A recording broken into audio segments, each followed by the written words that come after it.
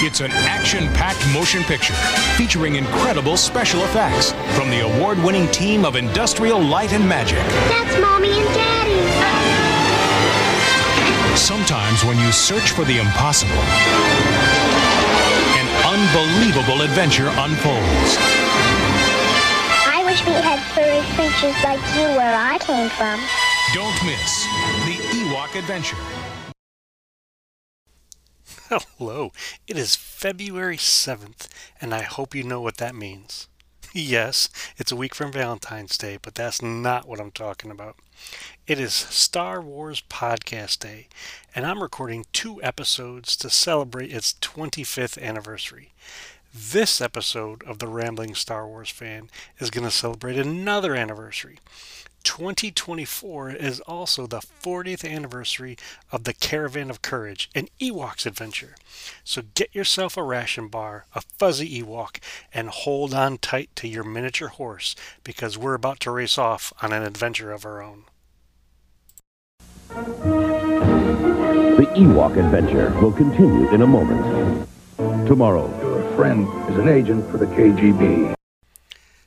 Yub nub, everybody, and welcome back to a special episode of The Rambling Star Wars Fan.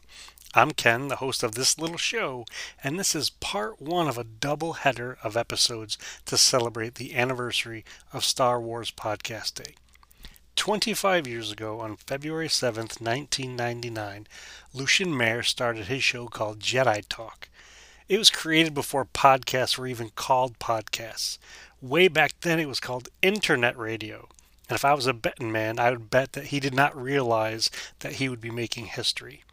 The special editions of Star Wars inspired him and some of his friends in Utah to create a talk show of sorts dedicated to our favorite far, far away galaxy. His show had its own set of struggles. He dealt with equipment issues and recording hiccups. It makes me feel a little bit better to know that even the pioneers of Star Wars podcasting had their share of obstacles. And none of those obstacles were ever big enough to stop them from getting together to talk about Star Wars. Well, our friend Dan has organized over 100 shows for this year's event. The Rambling Star Wars Fan will be joined by some shows that listeners of this podcast should be familiar with. The Inflatable Falcon, Star Wars Geek Girl, the Beskar Bucket, the Bantha Milk Podcast, and the Pod Awakens. There's also a whole bunch of shows out there with names like Yubcast, From a Certain Point Askew, Jawa Jabber, and the Mando Show that I have yet to listen to. And if nothing else, the sheer number of podcasts that exist that are dedicated to Star Wars should help reinforce what Dave Filoni said at Star Wars Celebration London. Star Wars is forever. Speaking of forever, 40 years ago may feel like forever for some of our listeners. It was in 1984 when the first Star Wars spin-off movie was released. George Lucas still had aspirations of having Star Wars on television, even after the infamous holiday special of 1978. ABC was interested in taking his half-hour story and turning it into a 2-hour movie of the week. George and his assistant, Bob Carew, wrote the story. Thomas G. Smith, a former manager of Industrial Light and Magic, produced it with Patricia Ross Dugnan, while George's friend from USC, John Cordy, served as director. Several of the other early makers were also involved in this film, like Phil Tippett, John Berg, Dennis Muren, Carolyn Green, and Joe Johnston. Some of the stars in this movie were Tony Cox, Kevin Thompson, and Debbie Lee Carrington. 3 children, Warwick Davis, Aubrey Miller, and Eric Walker, played main roles in this movie, and it also, oddly enough, had a theatrical release in some countries outside of the U.S. And the fact that 3 kids played key roles or main roles in this movie is a really big deal because the 2 boys at the time were only 14, and Aubrey, who played Sindel, was just 5 years old. Now, I could spend days and days rambling on about the history and the making of this movie, but that's not what this episode is about. Instead, I'm going to talk about 25 of my favorite things from the Caravan of Courage and Ewok's Adventure.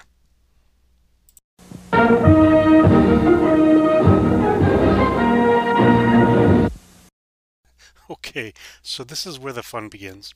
I'm going to do my best to stick to just 25 of my favorite things from Caravan of Courage and Ewok Adventure. And we'll start with the most basic of those things, and that it was on television. And thanks to Disney Plus, it's on television again. I mean, I remember being a kid and having this piped into our house and onto our television, which was tiny by comparison to the ones that we have in our house now. As a kid, it gave me an excuse to be able to stay up a little bit later than normal on a night before school, and I absolutely loved it, and I still love it. I mean, the fact that the executives at Disney decided to put this and the other Ewoks Adventure movie on Disney Plus for us to watch over and over and over again is just an absolute blessing, and I totally 1,000,000% appreciate it. Second thing on my list is it was just more Star Wars. In fact, not only was it more Star Wars, it was more Ewoks, the cutest of the cute. And in some ways, you could go so far as to say that this was, well, a little bit of George being George, subverting expectations as he commonly does. Some Star Wars viewers wanted to see more stormtroopers and spaceships and laser swords, and George said nope. He dared to be cute with Return of the Jedi, and he dared to be cute again with Caravan of Courage. The third thing that made it to my list was the fact that the main characters for this movie were kids.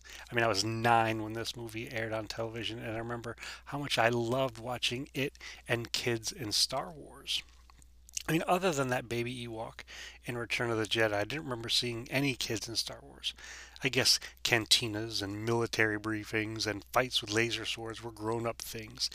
This movie put kids in the action and made them part of the heroic team. Another thing that's fantastic about this movie is that it brought magic into the world of Star Wars. I mean, Star Wars always had magic in it. I mean, there were wizards that could trick people with incantations and waving of their hands. They had flying ships and laser guns that made sounds in space. They could even make rocks fly and fighter ships float with their minds. And oh yeah, and don't forget there was that one guy who could shoot lightning out of his fingers. I mean, the Caravan of Courage showcased the old-timey kinds of magic, like glowing crystals and fairies, and I was all about it. And speaking of magic, this movie reminded me a lot of the Fellowship of the Ring.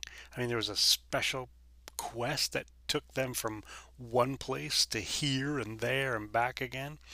Along the way, this band of misfit friends with their unique skills and special tools face several challenges along the way. They even met a few monsters, and they had to overcome physical obstacles that had the potential to end their journey real quick. Yet it didn't. And don't forget about the magic. There was magic sprinkled throughout that entire adventure, whether it's a spinning top that showed Mason Sindel's family in a faraway place, or a giant monster that had them trapped. So this was a fantastic adventure with kids at the helm. And speaking of kids at the helm, another great thing about this is it was up to the kids to rescue the parents. I mean, I sat in my living room in pajamas and I soaked all of this up. I mean, the kids didn't have to wait around for some tough, brave adult to fix the situation or save everybody. I mean, these kids gathered some friends and got to work making things happen. And yes, I know that their plan was devised by Logray, who was an Ewok elder, and it was up to the kids to make the adventuring happen in order to save the parents. Number 7 on the list is the emphasis and importance of teamwork. I mean, teamwork has always had its place in Star Wars ever since the beginning. I mean, the droids helped each other and the rest of the team while they bickered about doing it. The small bands of rebels joined forces to take on a larger, more advanced empire, including the Ewoks in the third film of that original trilogy. And this movie made teamwork a solid focal point. It did not attempt to hide the fact that the true audience for this movie was kids, and the lessons that was put in this movie were easily seen, understood, and shared. And teamwork was at the core of those lessons. And while it's true that the team was ultimately successful, it's also important to note that no one person knew it all and no one character did it all. Each character contributed in their own way, and the special abilities that each person had, or each purpose that each person had, is the eighth thing on my list. I mean, in my real world job, I talk about teamwork and identifying special gifts, talents, and strengths in order to get jobs done. And the other day, I almost said, we've got to find a way to bring out your best Chuka truck to a coworker. And I'm so glad that I didn't, because I'm not sure that they've ever watched Caravan of Courage, and it probably would have made that conversation get real weird real fast. Speaking of Chuka Truck, that's another thing that I absolutely love about this movie is we got to learn more of the Ewok names. I mean, in Return of the Jedi, I don't know if a single Ewok's name was mentioned. In this movie, we got Wicket and Whittle and Weechie and Logray and Shodo and Deej and Chuka Truck. Not to mention some of the other ones, but it was just fun to hear their names uttered over and over and over again. And in addition to the Ewok names, we also got introduced to a whole bunch of Ewok words. Yub Nub, Gunda, Lurdo, Kavark, and Feech. And I'm not really sure, but I think a couple of them might have been swear words. I mean, I don't speak Ewokese, so I'm not 100% sure about that. But just some of them, in the context of the sentences that were being spoken, I'm pretty sure that there may have been an Ewok swear in there somewhere. Item number 11 on my list was the fact that Burl Ives served as the narrator for this movie. And as a kid, I didn't know who the person was behind the voiceover. However, I do remember that it was the same guy who was responsible for the voice in Rudolph the Red-Nosed Reindeer. He had just one of those magical, memorable voices, sort of like Morgan Freeman or David Attenborough or even Jacques Cousteau. And having a narrator helped make this movie feel like a fairy tale movie, kind of like the ones that Disney would make. It was a different kind of story in the world of Star Wars. I enjoyed it as a kid, and I now enjoy it as an older kid.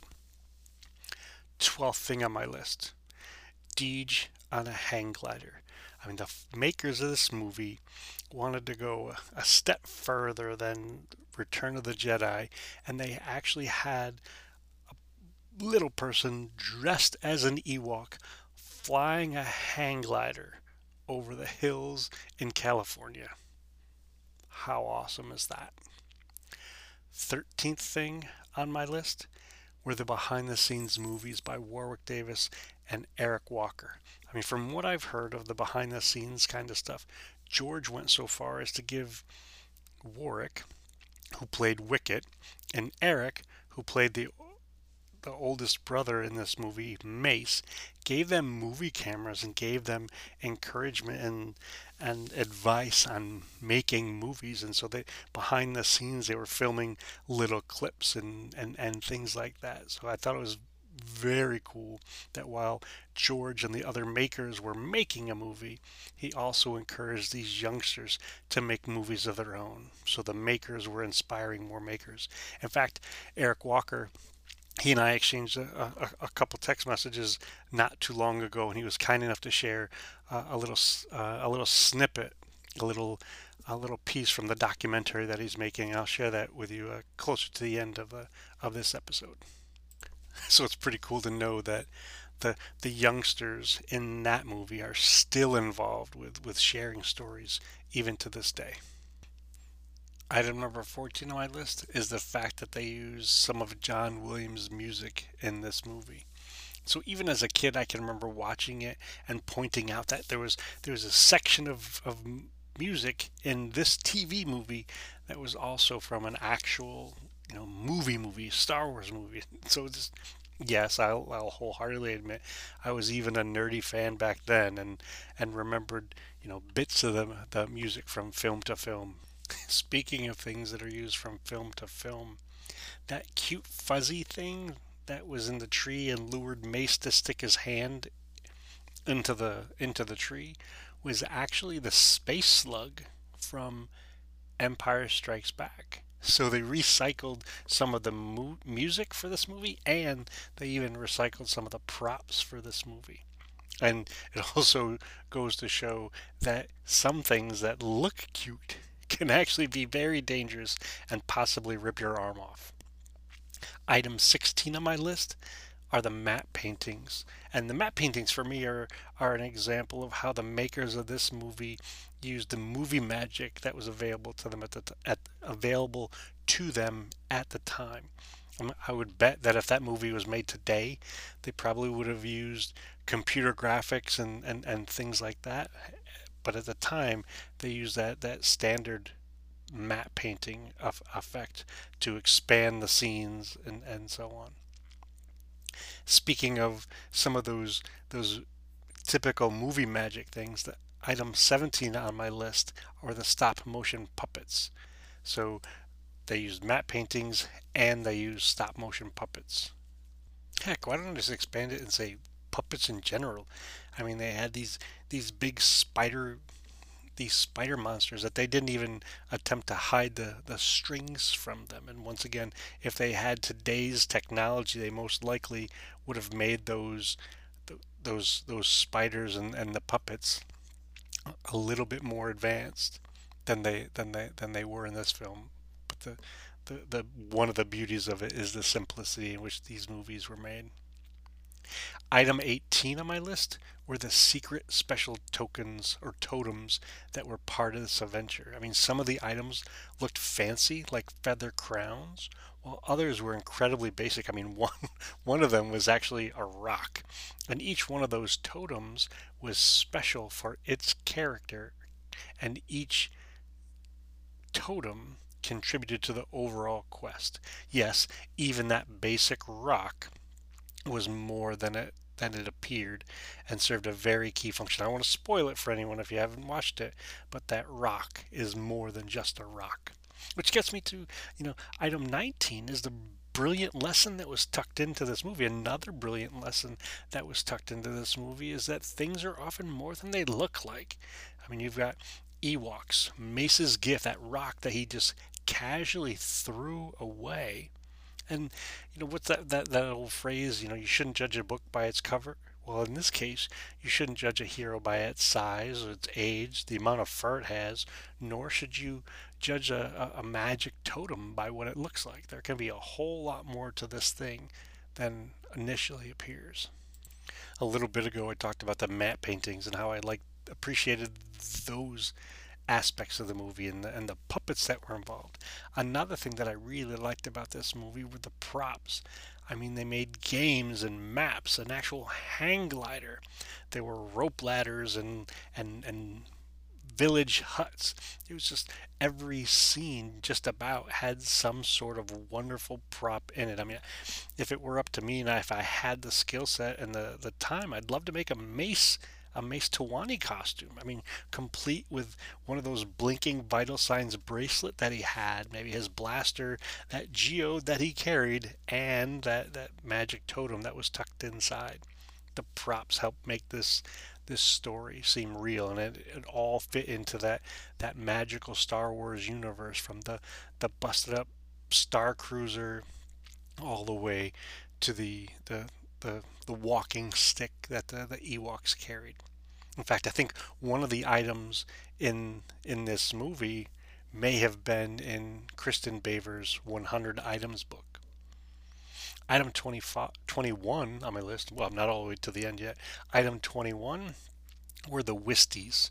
I mean, I still, to this day, as a 40-plus-year-old adult, I think of the Wisties whenever I see fireflies. They were the little fairies that flitted around and so on in the movie. It was a fantastic example of the technology at the time and the special effects, and they were just fun to witness on screen. And like I said, as an adult, whenever I'm out and about on a warm summer night rather, and I see fireflies, I think of Wisties and Caravan of Courage. Item 22 was the fact that we got to see Ewok life.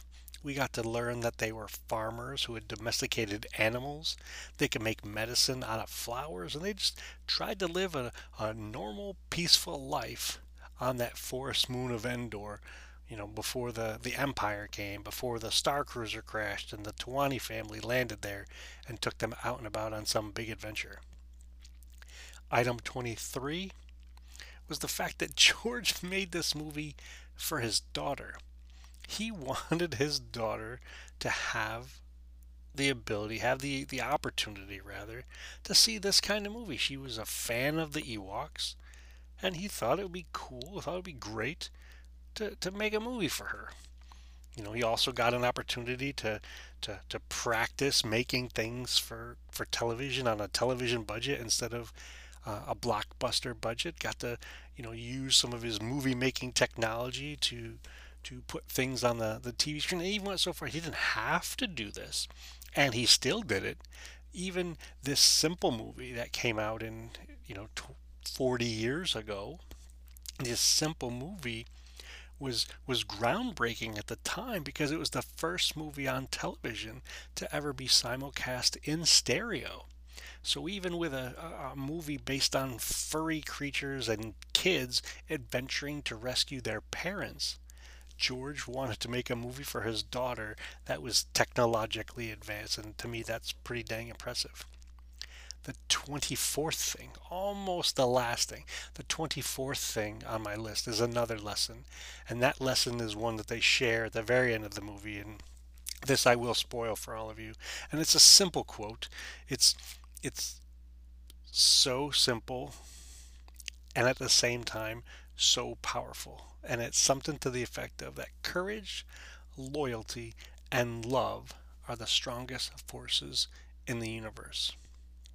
The last thing on my list isn't from the version of the movie that we see on Disney Plus or the version of the movie that most of us got to see when we were kids, but there was a version in France when they released this in theaters where at the very end in the credits there was a song called La Petite Ewok, and I know I've mentioned it in one of my other shows, and I'll just mention it here again because I think it's absolutely wonderful that they went so far in other countries that a performer, a professional singer, made a song, sang a song about Ewoks, and then after this movie was done, she performed it live on stage during her concerts. So not only do I love this movie and many of the things, as you heard me talk about 25 of them, in this episode, somebody else, another professional, made a song about Ewoks, the little Ewok.